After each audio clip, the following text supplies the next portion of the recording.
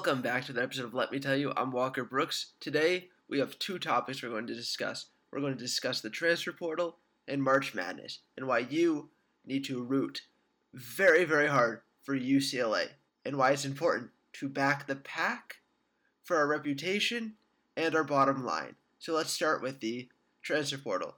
So we had three departures a few weeks ago. We had Brandon Chatfield, Myles Straw, and sadly, Jaz Kunc. Now, the loss of Brandon Chatfield and Myles Straw are not going to hurt us scholarship-wise or even minutes-wise.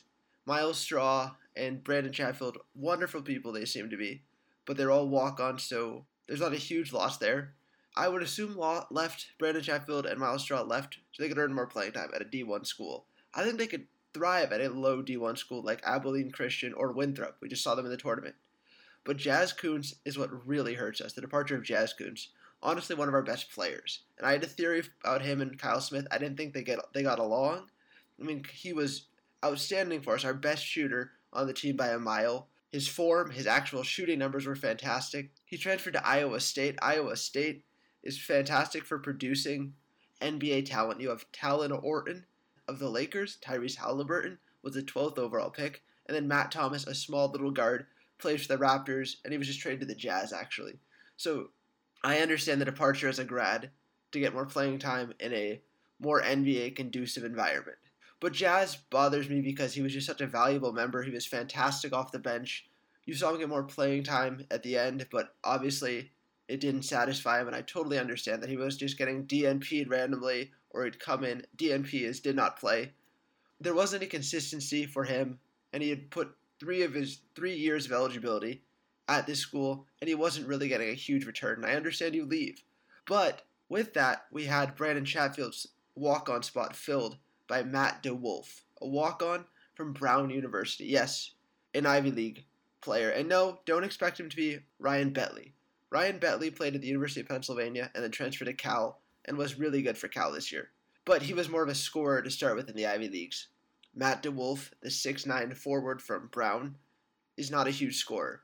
He started 54 games out of the 78 he played, and he put up 3 points, and he's a forward. So ideally, he's supposed to replace Jaz. His numbers don't warrant excitement for it, but you never know. He could blossom. Coach Smith was the head coach of Columbia for a long time, so he knows how to make Ivy League players good. I don't know if he'll pan out, but it's definitely exciting to see, and it doesn't cost us a scholarship, so it's exciting.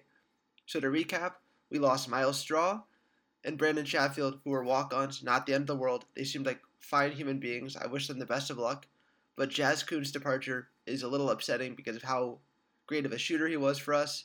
And I think he and Kyle Smith might have butted heads about playing time. But let's talk about the economics of March Madness.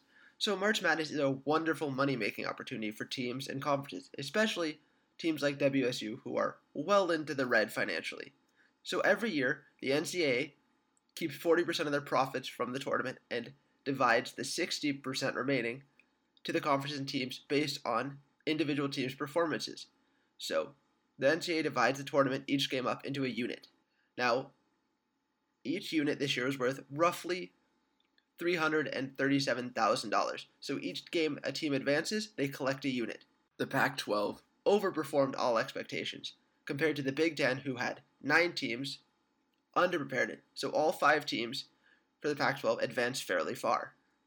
The Pac-12 has collected 19 units so far, with UCLA advancing to the Final Four. So that is worth a little less than $38.5 million. So each school will divide that up.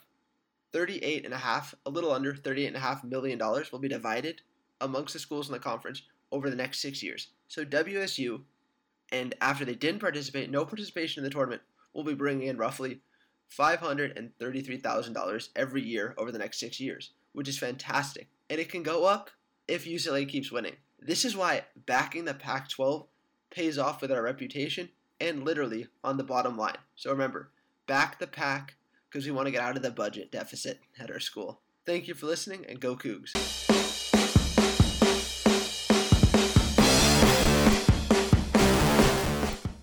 Listen, I love Walker, but he looked like he was 18 or 19. He looked like a young guy. Ben, you should have done this guy right.